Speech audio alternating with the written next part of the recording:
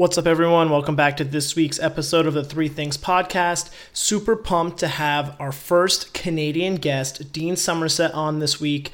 Dean and I have a great conversation about how to build trust with clients, how he's been able to stay in the personal training fitness industry for so long, and what advice he would give someone looking to move from a big box gym to being an independent contractor. And this answer was pretty awesome. So if you're in that situation, or if you're a current independent contractor trying to evaluate where you are, Dean drops some serious knowledge on that topic, and I'm super thankful for that. This is a great episode. Tune in. Looking forward to our next conversation, because Dean Somerset, if you're listening to this, it won't be our last, and enjoy.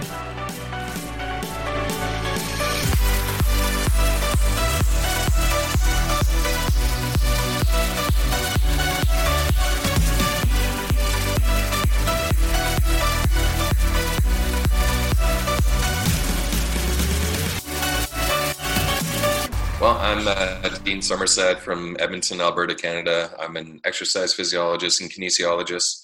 I actually train people in real life, so I know that's kind of a weird thing for people to do these days, but it seems to be something that fills the time and fills the needs. So most of my clients range from either injury recovery to elite performance to weekend warriors to people wanting to lose weight, so kind of the full spectrum. So I'm one of those kind of people who doesn't like to niche down too far because I just get bored. So if I can work with a good variety of people, it makes things pretty interesting. You might be one of the few people in the industry to actually say that, as far as just the broad spectrum of people is what you actually seek, which is you might be the unicorn, Dean Somerset. You might be a unicorn. I've been called a lot of things. Unicorn's not really one of them on the list, but the Lee household's a big unicorn household. So anytime we can find one, we like to point them out. Yeah. So for people tuning in, the three things, the title of the podcast references the three things I have not written down, actually typed out on my phone, that I'm going to ask Dean, and Dean is going to share some amazing insights on these three things. And then we're going to finish with a speed round, because that's the whole point of the podcast. I really should just change the name to the speed round and just totally go off script, off grid with everyone. Dean Somerset, the unicorn, are you ready for the first thing? Sure, bring it. All right. So I'm right now, like, as far as like things that I'm interested in the fitness industry, is longevity. And trainers that have been in the industry, however you want to phrase it, fitness, personal trainer, whatever industry, for a long time, decade plus, what do you think has contributed to your longevity in this field? I think part of it is just I don't know how to do anything else. So I'm trying to pigeonhole myself into just being only a jack of one trade, which is kind of strange, but at the same time, it's something that seems to work for me. I mean, I look at what my parents did and what your parents probably did, where they worked a career for 20 or 30 or even 40 years. And to have trainers say, 5 years, you're old, that seems kind of strange, because I think after 5 years, you're just getting started. It's not something where you can say, you know everything, you know what to do. I look at where I am now compared to where I was after only being in the industry for 5 years. Completely different as far as how I coach, how I program, what I think about, all that kind of stuff. So the longevity element of things, I think, comes down to just being willing to stick with it and being willing to do stuff and challenge yourself in new ways, or pick stuff up that makes you interested. So it's not about just, going in, clocking work and leaving. If you do that, then you're going to be just like anyone else who doesn't like their job and can't wait for Friday, and it's going to be a bit of a slog. But if you find ways to challenge yourself and find ways to keep interested in the work, that becomes a cool challenge. So a great example of that is after about 5 years in, I started doing things like video products, online stuff, distance coaching, workshops around the world. So that helped me to kind of get a new take on what I was doing. And then from there, I was able to open up into different avenues as far as writing, as far as presenting, as far as thinking about how I could actually leverage different strengths or weaknesses. So it wasn't something where I was changing what I was doing, but I was just doing it slightly differently or in a different way. Yeah. Expanding on what you may have currently been doing. That's awesome. That's not really the take I thought you'd go with. I like how you kind of blocked it up as 5 years, I kind of did it, dived into the craft. And then after 5 years started kind of picking areas that you thought were kind of cool and kind of caught your interest to promote longevity. Whereas I think I think most trainers, and this is probably like a wrong stereotype, would just, they just kind of jump in and they go, well, I'm not what I see on social media in today's world, so I'm a failure and I now can't pay my bills, so I'm just going to go take whatever job I now hate. But really thinking about what you do, I guess to be in something for a long time, you have to kind of think about the long game. So when you break it down, it does kind of make sense. One thing that kind of always drew me to you, one of the first people I ever followed was, in as far as fitness industry, was Tony Gentilcore, and you obviously are the bros, Tony and Dean. Shout out to Complete Shoulder and Hip Blueprint, 1 and 2. But you started in a commercial gym or like a big box gym or whatever that might be, however you want to phrase it. And that's where I work. I actually enjoy it. And you were always one of those people who like kind of had the brighter side to what people typically kind of paint as like a career coffin as far as commercial gyms. And ironically enough, like last week, I think I saw on Facebook, you posted like it had been a year since you've gone to Somerset Fitness and kind of moved in more like an independent contractor role. But I want you to turn back the hands of time. Dean Somerset is now this young strapping buck in Canada, maybe less of a beard because you were such a child you couldn't grow one. But what advice would you give someone who is looking to move from a big box gym into being an independent contractor? Like, what would you say, like, what skills should they have harnessed in their initial setting? Or if you're really looking to make the move out of a big box gym, what would you say would be some things they should, pay attention to? The biggest things would be make sure that it feels like it's the right situation for you versus just jumping into things. I mean, probably for about 10 years, I've been getting offers to go and work at different independent studios or different gyms or do stuff on my own, but it was just never the right fit. Either the lease price that different studios were charging their trainers was astronomically high, or geographically it wasn't going to work well for me or potential clients or my clients as they were, or something was getting in the way. So it wasn't something where I was like, oh, hey, this is a cool facility, I want to make it work. You got to ask a lot of questions with that kind of stuff. One thing I think a lot of trainers need to understand is that when it comes to the business element of things, how a person purchases equipment says a lot about whether that business is going to be viable down the line. So when I was asking people about the different avenues of how they set up their business, what's the terms of their lease? Are they locked in for 20 years? Is it a progressive lease where every year the lease price goes up? When they purchase their equipment, did they get it on loan or did they have existing capital? If they had a loan, they got to pay interest on that, and every month that chews into their profits. So if they have somebody who already has existing capital and bought the equipment and they don't have debt associated with that equipment, that's a good situation to get into. If they have debt associated with that equipment purchase, that's not a good situation because then you're beholden to them to pay the equipment loan off every month. If they get into a point where they're not paying that, then they go into receivership or they default on the loan, then the facility closes and you're out of work. So understanding what's the longevity of the location that you're going into, that plays a huge role in whether or not you're actually going to be able to be substantially busy or long-term successful in that facility. If they're looking to aggressively expand from a small space to a bigger space, that means a bigger lease price associated with it. Can they afford to pay that with the current model, or do they need to get another 50, 100, 200 clients in order to afford that new lease price or all the associated expenses? So ask a lot of questions about the business before you make a move going one way or another. If it's something simple like, here's a low lease price, we've got a lot of businesses associated with this current location that pay a subcontractor or sublease that pay the fee of whatever our expenses are, and then we have memberships on top of it, great. It's easy enough to get into. Or if you want to get into something that has a really cool culture or a really good setup for you or works with the specific athletes or clientele that you want to work with, consider that first. Because obviously you want to enjoy your work more than anything else. If they're in a high traffic area, if they have a lot of amenities, if they have a lot of really cool stuff going on, if they have free parking or access to parking, those all play roles in terms of what you would do to actually make a move. And then also, do you have any restrictions from your previous employer, like non-competes, non-solicitations? Are you a financial stakeholder in that previous business that would limit your ability to open up another business in a competing geography? So a lot of business stuff, a lot of legal stuff, a lot of choices that you have to make. But at the end of the day, it has to be the right situation for the individual. Wow. So one, thank you for like ripping the curtain down and giving an answer that is that detailed and that specific. Two, Have you ever like wrote about that? Because that is like, dude, you just wrote like the complete shoulder hip blueprint. You just wrote like the complete blueprint to like moving into an independent studio or something like that. Cause that was, I've never actually like seen a lot of information about people who move from one setting to another. Obviously, I think people paint the gold standard as owning your own gym, and I don't necessarily know if that's the gold standard, but wow. Honestly, I don't think that owning your own gym is the gold standard. And when you talk to people who do own their own gym, they'll say that having your name on the board is probably the biggest gift and curse you could probably have.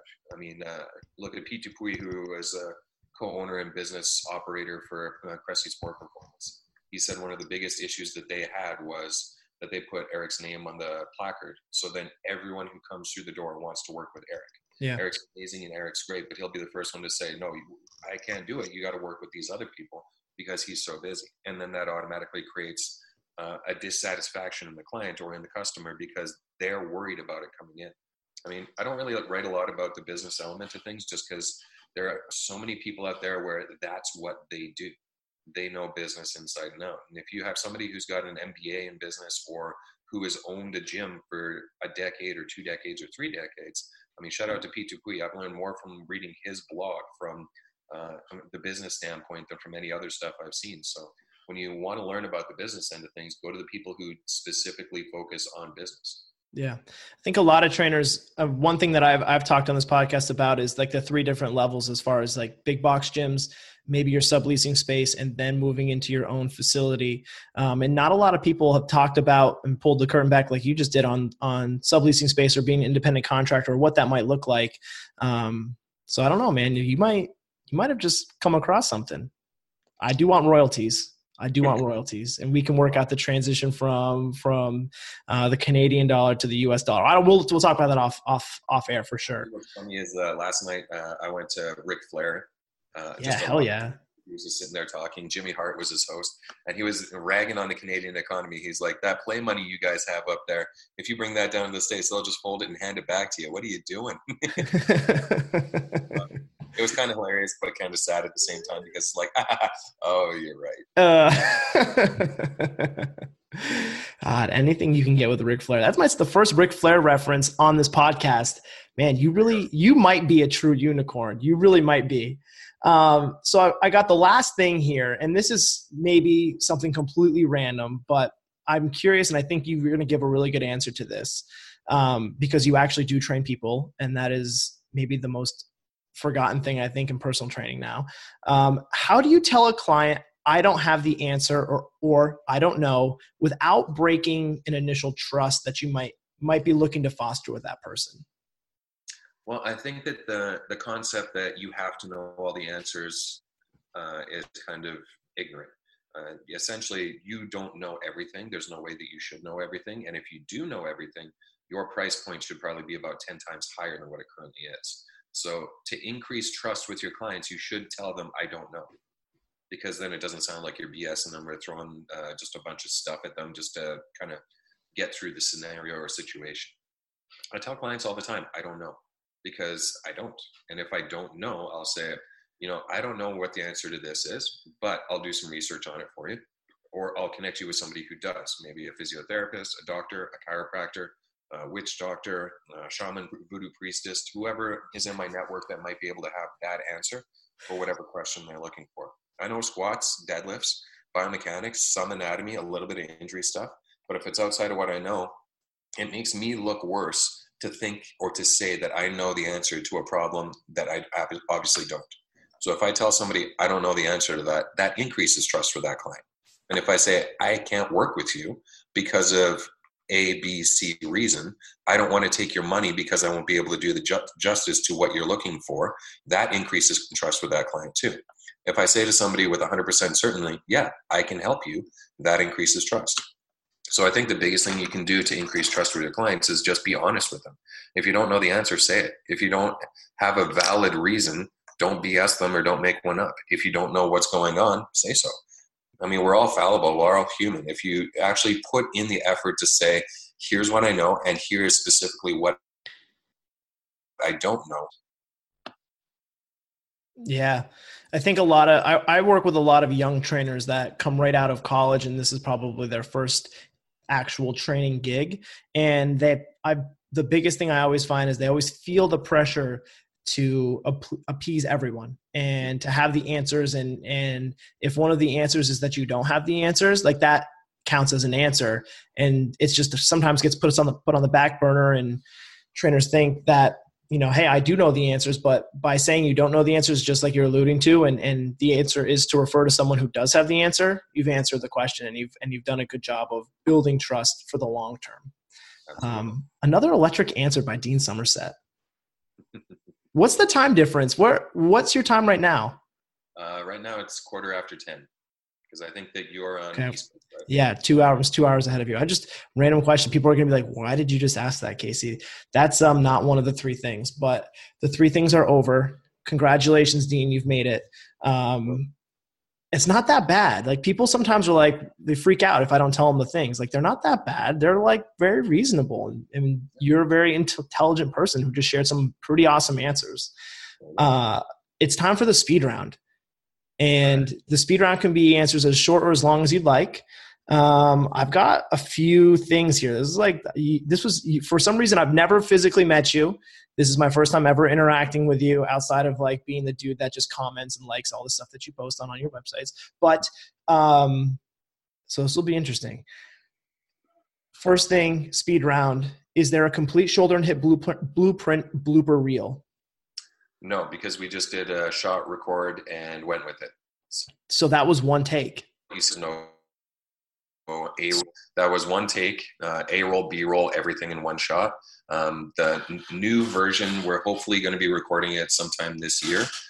So I don't know if there's going to be any blooper reel, but we're planning on doing it all just same thing. One take, like you're a live attendee, so that way you can get the full benefit out of it. Wow. So, okay. I mean, wow. No, I thought there'd be a blooper reel. I was like really hoping that you could like be like, yeah, I'll send you the blooper reel after. We have this really embarrassing thing of Tony Gentilcore that I definitely want to send you. Wow. You're not that interesting where we have blooper reels. We just put it all up. It's kind of a letdown, but it's okay. Speaking of Tony Gentilcore, has he ever approached you about doing a hip hop album? No, because he's more of a DJ than a hip hop artist. So he could produce, and you could spit fire. It's awesome. What's your favorite place you've traveled to? Honestly, there's been a couple. So far, Prague and Slovenia are up on the list. Those are two out of the way Eastern European places. But if you've ever been to Prague, it's sort of like walking into a fairy tale. Just the way the architecture is set up, how the city's laid out. You can walk everywhere. The cobblestones are set so that it's like an artistic layout compared to what we would see in North America. Slovenia is this really cool area. We were in Ljubljana, which is the capital city, which is only like 400,000 people.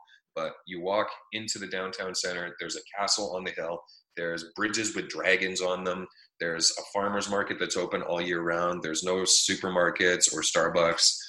You're not allowed to do takeaway cups. You have to sit and drink your coffee like a human used to be able to. So you have to actually socialize somewhat.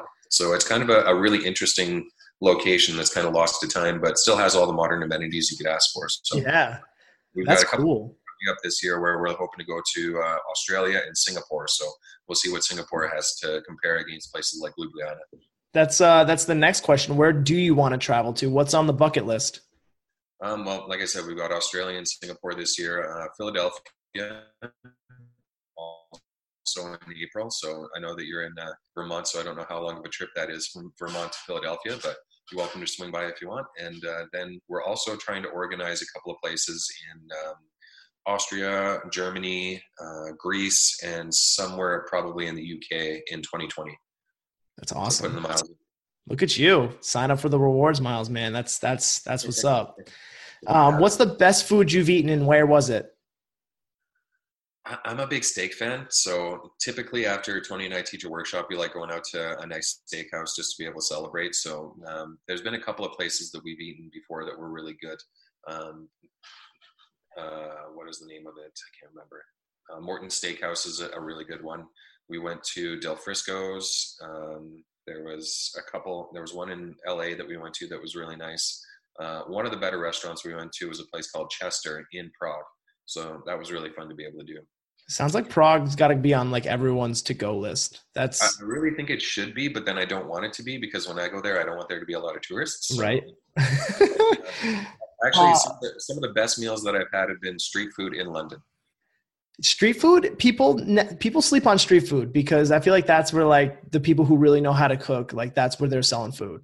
When we were in London this last time, we stayed in Shoreditch, which is kind of just north of Whitechapel by Liverpool. I don't know if you know London very well, but they had a street market set up on just like a side street on a Sunday, and this one guy was selling duck confit burgers with foie gras and black truffle cheese, and we're just like, what the what? Why Yeah. is this street food? So we have it, and it was like a mind-bending experience of food in a street food setting in the middle of like the grimiest gentrifying area in London currently.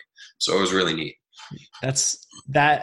Those are the kind of stories that make me appreciate like why people need to travel because those like you'll never get that anywhere else.